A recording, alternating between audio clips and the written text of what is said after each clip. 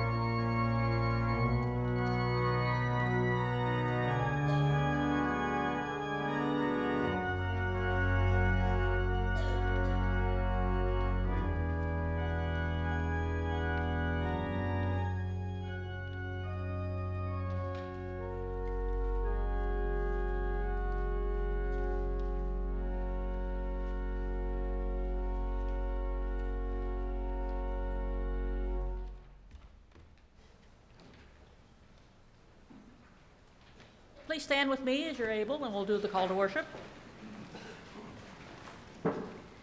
No matter how far we wander from you, O God, your steadfast love finds us.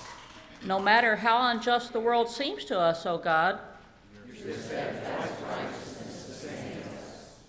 No matter how vulnerable our lives seem to us, O God, your steadfast presence gives us hope. No matter how unloved and uncared for we feel, O God, you hear our cries and answer our prayers. Thanks be to God.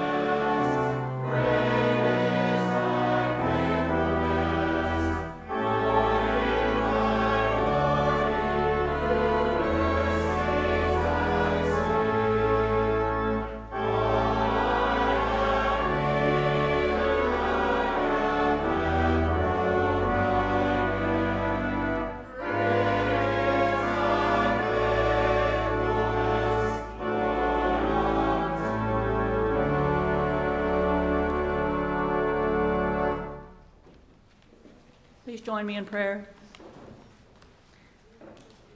Lord, in a time where things in our world are so uncertain, please help us to remember that your grace always surrounds us. And help us to remember that it's not all about us, and to show some grace to those around us. In your name, amen.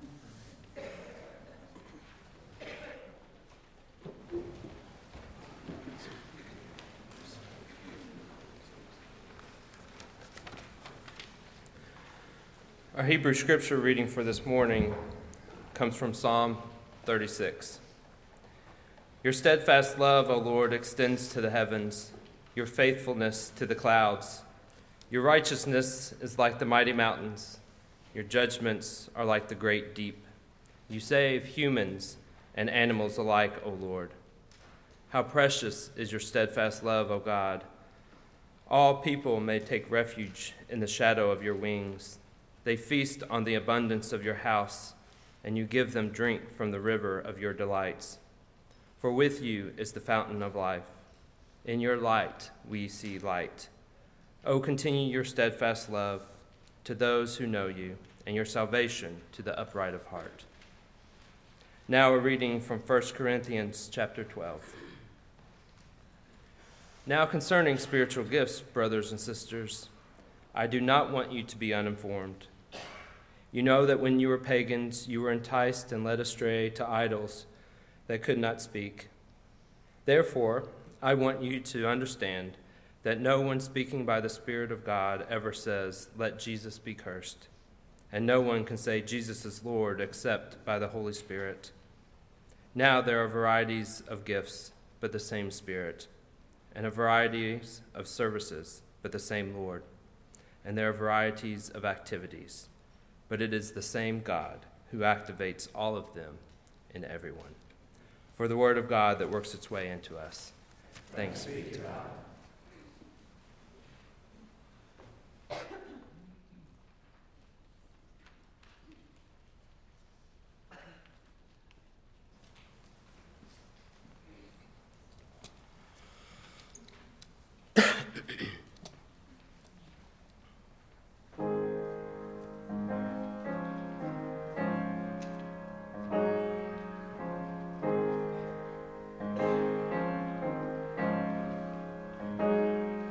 No matter what people say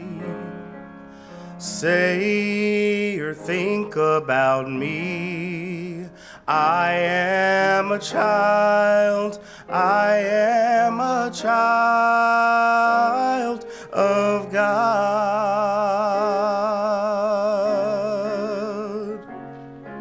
No matter what people say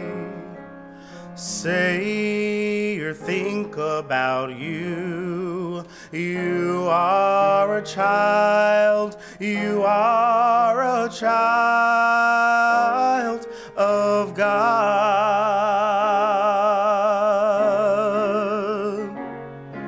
No matter what the world says or thinks about me, I am a child of God.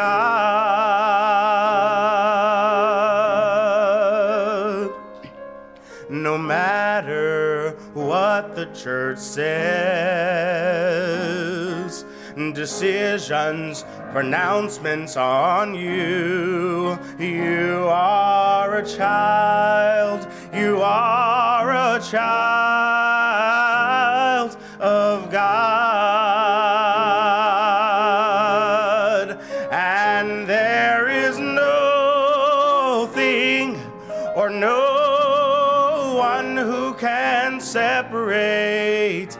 They can separate you from the truth that you're someone, you are family, and you are meant to be a child of God. Oh, you are a child of God.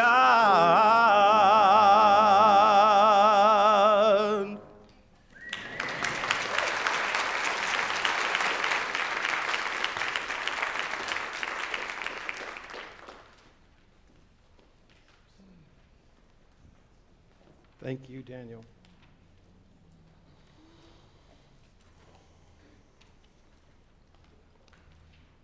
This year, during the events surrounding the Martin Luther King weekend, I sought a more honest assessment of my past when thinking about diversity and racism. I wondered if, in remembering, I had given myself too quick a pass, believing I somehow was not bound by the issues of condemnation and prejudice that I witnessed all around me growing up. The challenge: could I look back upon my life with a healthier dose of skepticism? I remember the first fight I was drawn into while in fourth grade as a part of the first group of kids bused to the inner city in Denver, Colorado in the early 1970s. I remember the name calling, the fear, the disrespect. I don't remember swinging my arms, and it probably wouldn't have made any good if I had landed anything, but I do remember the bop on the back of my head somehow in the melee and being called into the principal's office and shedding tears of shame and pain, more so than anger and revenge. I remember the sports teams where black athletes were valued more for their abilities than to truly be totally accepted as just another one of the kids. I remember my black friends in middle school always finding themselves sitting in the back of the room or on the back of the bus. Looking back, it's easy to think that, I had done okay. I knew the names of my black friends. I took initiative to talk to many of them. I wasn't afraid to go down to the black hallway in high school and interact with them that were there. But I also knew how to peaceably live within the system. And a recognition that things were not always so fair for these people I called my friends. And I felt no pressing need whatsoever to challenge the system of which we were all a part. And that caused me to wonder, what side would I have chosen if I had lived in other times of past challenges? Where would I have stood or fought with in days gone by? Would I have challenged the Euro-Americans, forcing the native Indians further away from their lands? And I'm aware that in my family we had members on both sides of that national schism of 150 years ago. Folks who are fighting in Mr. Lincoln's war or Mr. Davis's war, depending on which side you embraced. Would I have been silent during a time of war? How does extreme times of conflict influence the severity of prejudice? A question for the past, and certainly a question for today. You see, Americans have faced struggles over and over and over again. And perhaps you have found yourself wondering, well, why? Why must this generation also go through this struggle of trial? That things are moving so fast and the culture is changing so rapidly. Why must we continually worry about issues of racial equality or sexual diversity? Why haven't we just all moved on? Why should we be concerned about the poor in other war-torn countries, or the burgeoning refugee and immigration crisis impacting our national discussions here and around the world? Isn't there already enough trouble in the world? Why make more? Why can't we just sit back? Let things kind of take their natural course. It's all too much, too fast. And we have all perhaps grown far too tired. I hope if I had been old enough, I may have found myself marching with Dr. King on Selma with other clergy, but I might be kidding myself. Where would my voice have been during the internment of Japanese Americans during World War II? I wonder if I had kept slaves. Would I rationalize in my own mind, well, I'm not so bad. I don't physically abuse them. And seriously, I doubt if I would have had the foresight or the courage to be someone like Roger Williams, who defended the cause of the Native Americans in 17th century North America. My point, that it's perfectly legitimate and should not surprise us that the struggle for personal dignity and human rights must be waged again and again and again and again. And it's not enough that I believe I have somehow settled these issues in my own heart. We must choose sides. We must determine where we stand. It's always been that way. We can't merely sit on the sidelines for change.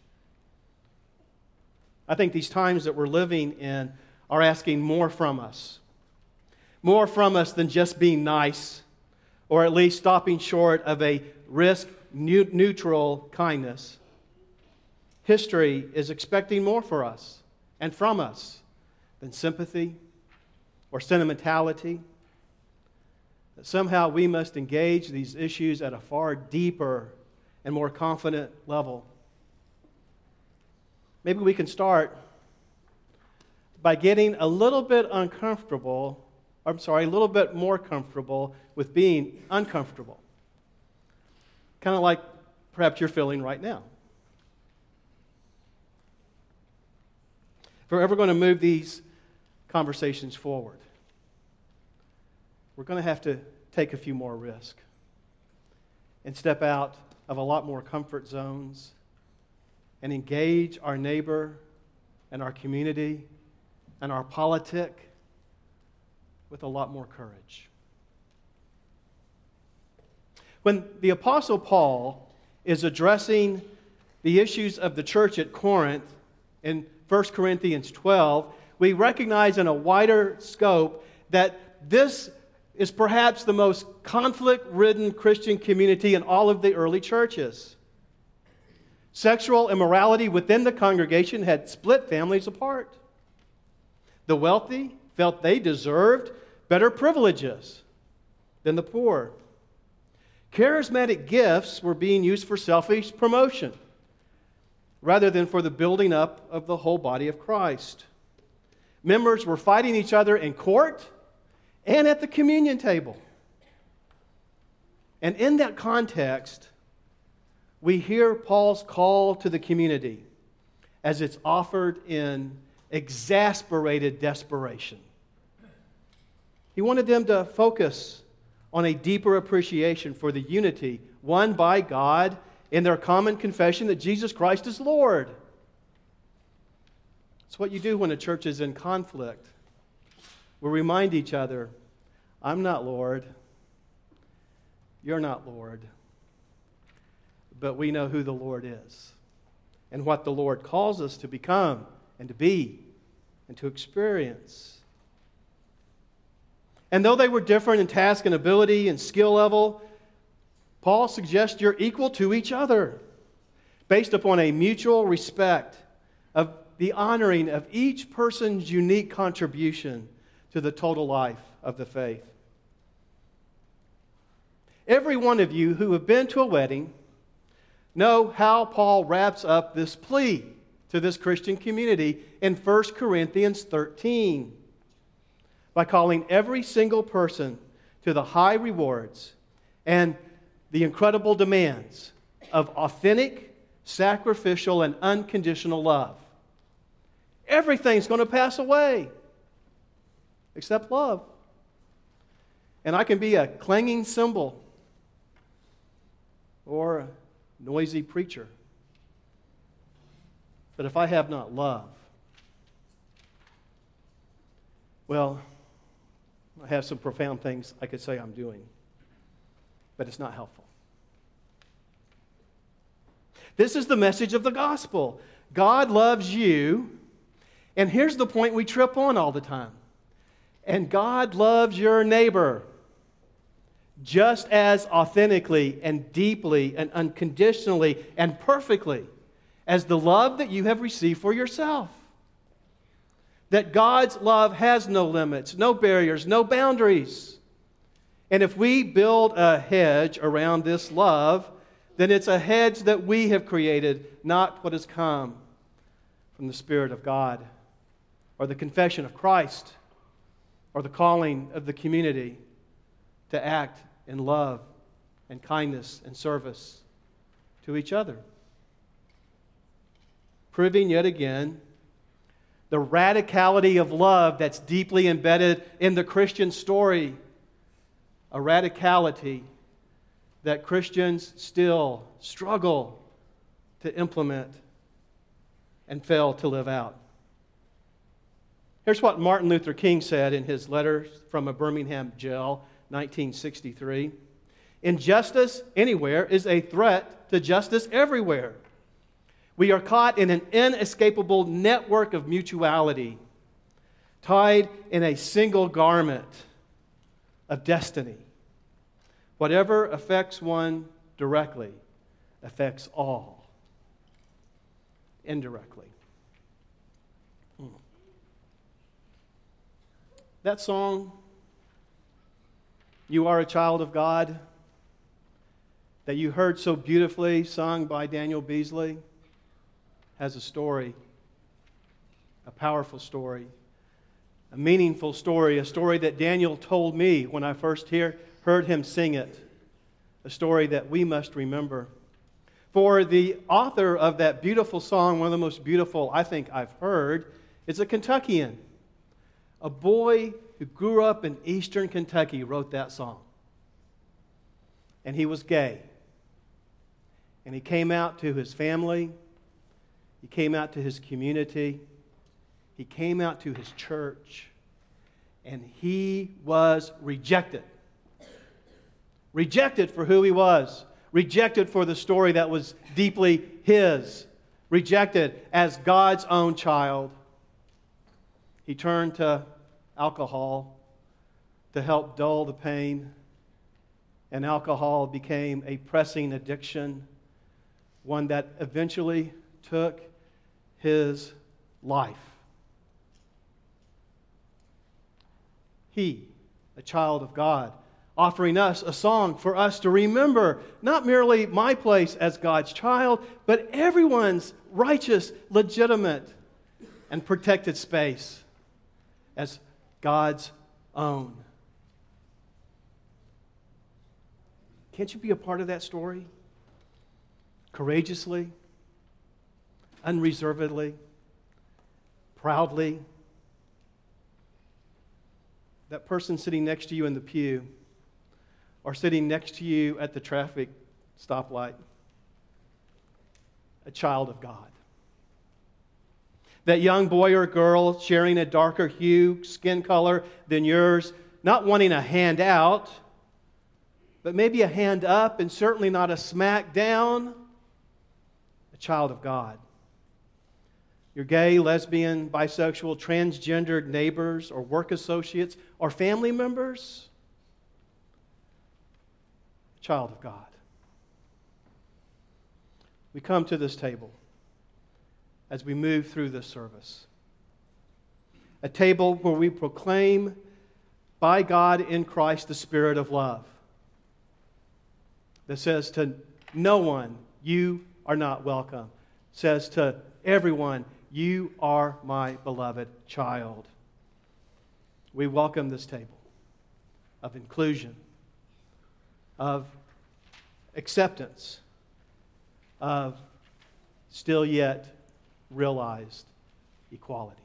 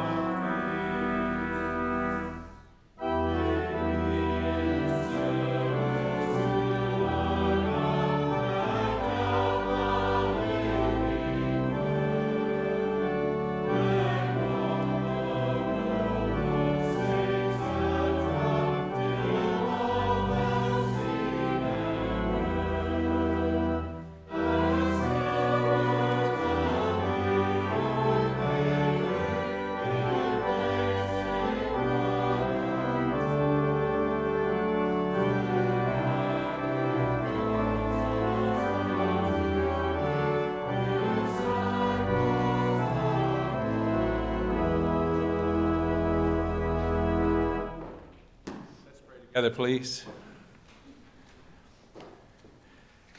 Dear God, we say with our mouths that we want to be disciples, that we are ready to be disciples. God, give us courage to be disciples because we don't have it. The mountain is tall. The roadblocks are many. The fears are great. The tasks are overwhelming. We cannot be disciples unless you empower us. So in this moment, dear God, I pray that your Spirit will move across us. You will strengthen and embolden us to do, to be, to love as you would have us. In Jesus' name I pray, amen. Please be seated.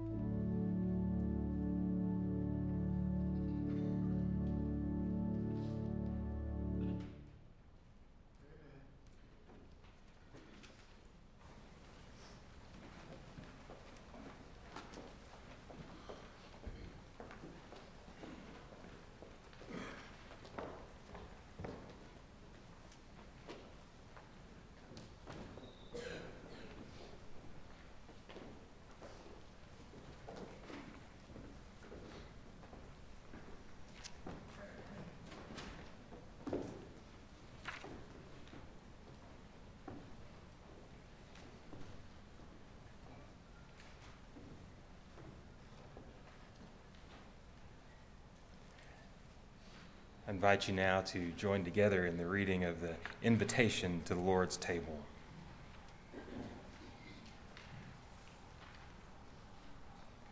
In our preparation to the Lord's table, let us consider our standing before God in the confession of our sins and in profession of our redeeming faith. For we have not trusted you as we should, O Lord, nor fully believed in your loving power. We have stained our souls and have aided in the division of our communities by our action and inaction. We are broken by disease, bruised by the persistent sins of prejudice and racism, weakened and unable to repair ourselves and build peace with our neighbor.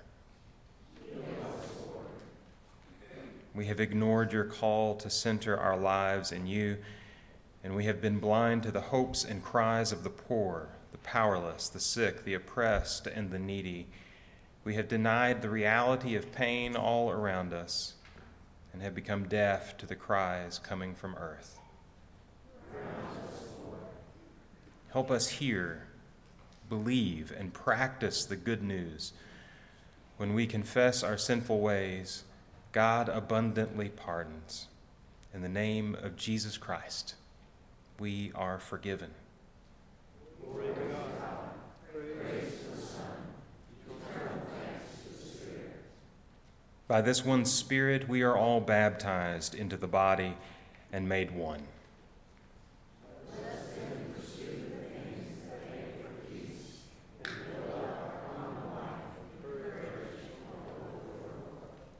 The peace of our Lord Jesus Christ be always with you. And now, as we celebrate the welcome and the abundance of this table and our host who welcomes us, let us welcome one another by passing the peace of Christ together this morning. Peace with you.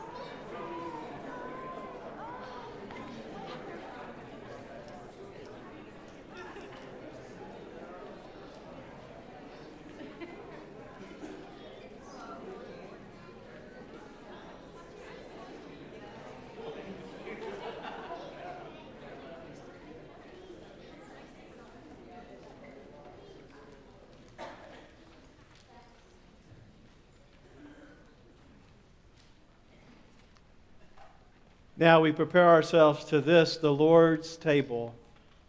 It's a table of welcome, and all those who love the Lord and wish to follow the Lord are welcome to His table of inclusion and service. Our bread is gluten-free. If you wish to only have a blessing, you can come forward and cross your arms, but in a few moments you will come down the middle aisles, go to either side, take the bread and consume it, and the cup, drink it, and place the soiled cup back in the basket, and then return back to your seats. This is not a race. This is not a time to wonder about what you're having for lunch. It's not a time to think, well, we may get out early or we may go a little longer. It's a time to come to the Lord, to His table, to His embrace, that you may, as the psalmist proclaimed, taste the Lord and know that the Lord is good. I believe all of us need that touch of grace and forgiveness and renewed love. And so, as you come with your neighbor. You come to meet the Lord. You come to receive the goodness that the Lord has reserved for you. For we give thanks that on the night of Jesus' betrayal, He took bread, He blessed it, He broke it, and he gave it to his disciples, saying, "This is my body given for you." In the same way, Jesus took the cup, saying, "This cup is the new covenant, sealed in my blood and shed for you for the forgiveness of sins. Whenever we drink of this cup, we remember his death, we proclaim his resurrection, and we await his coming glory." Let us pray. Gracious God, pour out your Holy Spirit upon us and upon these gifts, that the bread and the cup may be the communion of your church, one with the body of Christ, seeking to live as the body of Christ in the world, through Christ, with Christ, and in Christ, in the unity of the Holy Spirit and in the power of Almighty God, now and forever. Amen.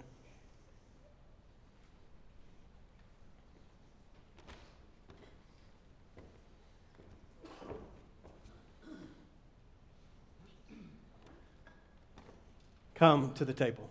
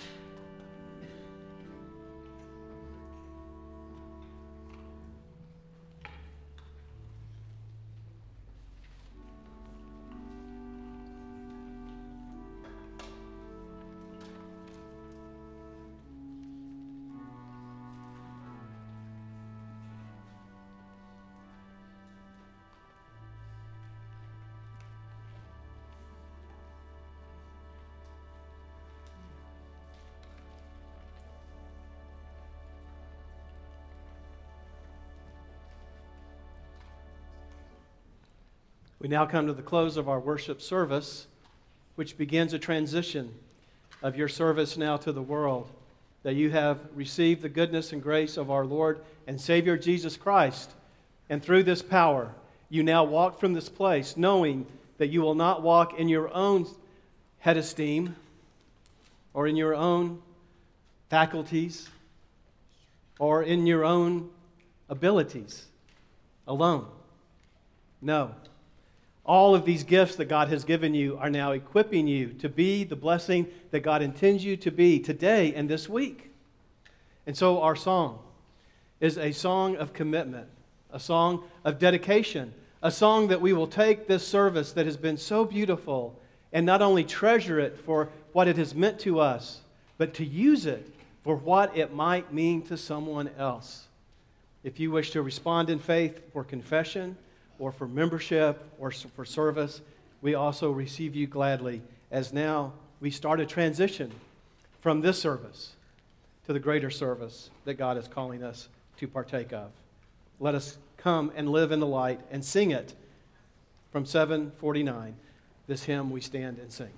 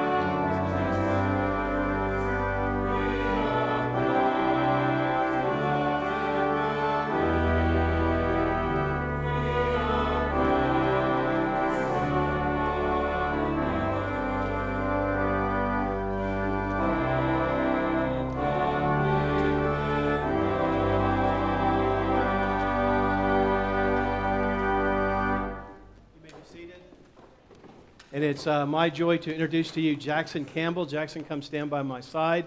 He comes forward seeking membership in this church through baptism. He is from Mount Sterling, a student at Transylvania University. He is not the person who wrote the song, obviously, but unfortunately also, he is from a church that has not accepted Jackson totally, and he has found in you the welcome and the delight of the people of God and comes for membership and baptism here in this church. And if that delights your heart the way it delights mine, would you say, praise the Lord?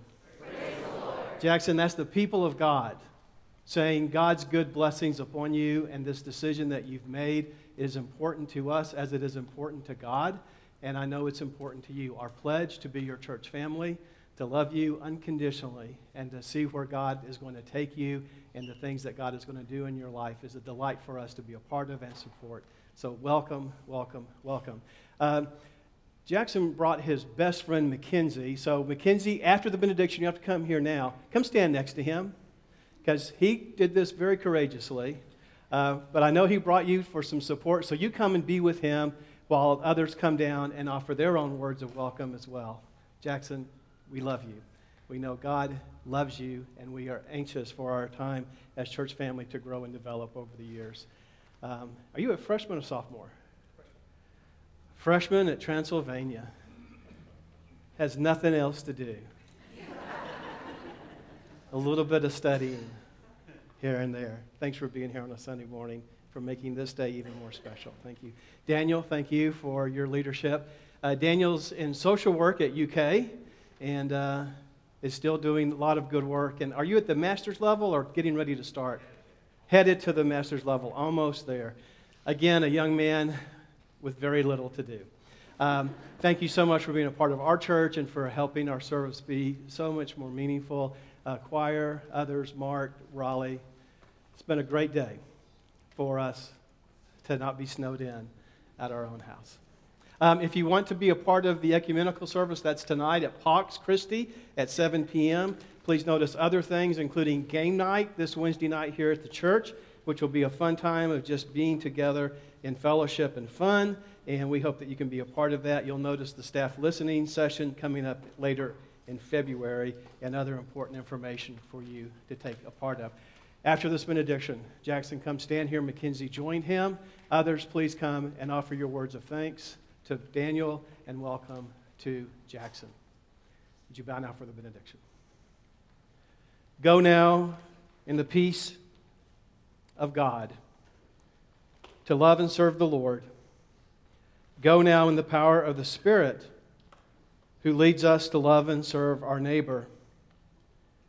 And remember the poor as you share the gospel with actions as much as with words.